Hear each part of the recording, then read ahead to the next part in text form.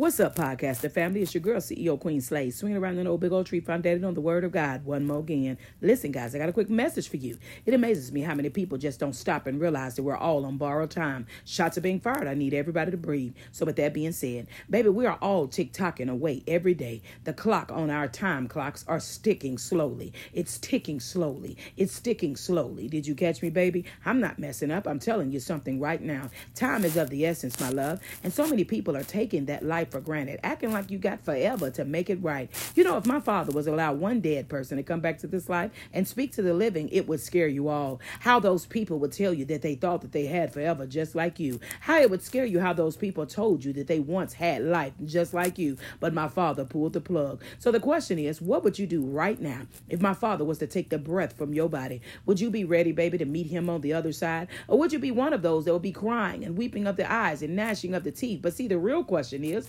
why are you going to cry on the other side when you should be crying on this side of my father's kingdom? See, baby, right now, my father is giving you grace and mercy inside of that body to get it right now while the blood is still running warm in your veins. But you're taking that for granted while that blood is running warm in those veins, and you're walking around acting like you got it all together. Baby, the Bible records that we all have sinned and fallen short of the glory of the coming of the Lord. That means the past, the future, and the present people right now. Everybody has fell short, baby. The only one that was perfect was Jesus the Christ. He's the one that you should be patterning your life after. He's the one that you should be seeking on the other side. He's the one that you should have as the head of your life. He's the one that is the guide that gets you to the other side. But so many people miss the mark. You guys miss that opportunity to know Jesus on this side of life. You know why? Because you get comfortable in this life acting like you don't need him on the other side. But baby, I got a message for you. Too many people in this life do not stop and realize that you do need Jesus on the other side. Without him, where would you be? Without him, where would we stand?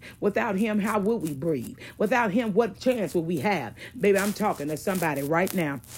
But who's listening to the message? See, baby, I take heed to the messages of my father. I take heed to the things that my father say to me. I take heed and listen up to the messages that he delivered, because that's how I have wisdom in my soul. But what about you, baby? Are you one of those that walk around and think that you got it all right and got it all figured out when the whole time you're wrong in your life? Shots have been fired. I need everybody to breathe. Baby, with all of that good news being said, get your life together, baby. While my father is giving you the chance, just like me right now, you need to wake up. You need to wise up. You need to grow up. You need to glow up. Turn your light of Jesus on, baby, before it's everlasting too late. You only got right now to make it right. So are you looking in the mirror and facing your demons head on? Or are you one of those that's thinking that you got forever to make it right? Baby, I promise you, I don't have forever, and neither do you. But with the short time that my father has given me, I'm going to lead by example, and I'm going to help as many people as I can to find the truth of the gospel, and that's Jesus the Christ. Baby, but what about you? Where are you leading people to in your life? Are you leading them to hell?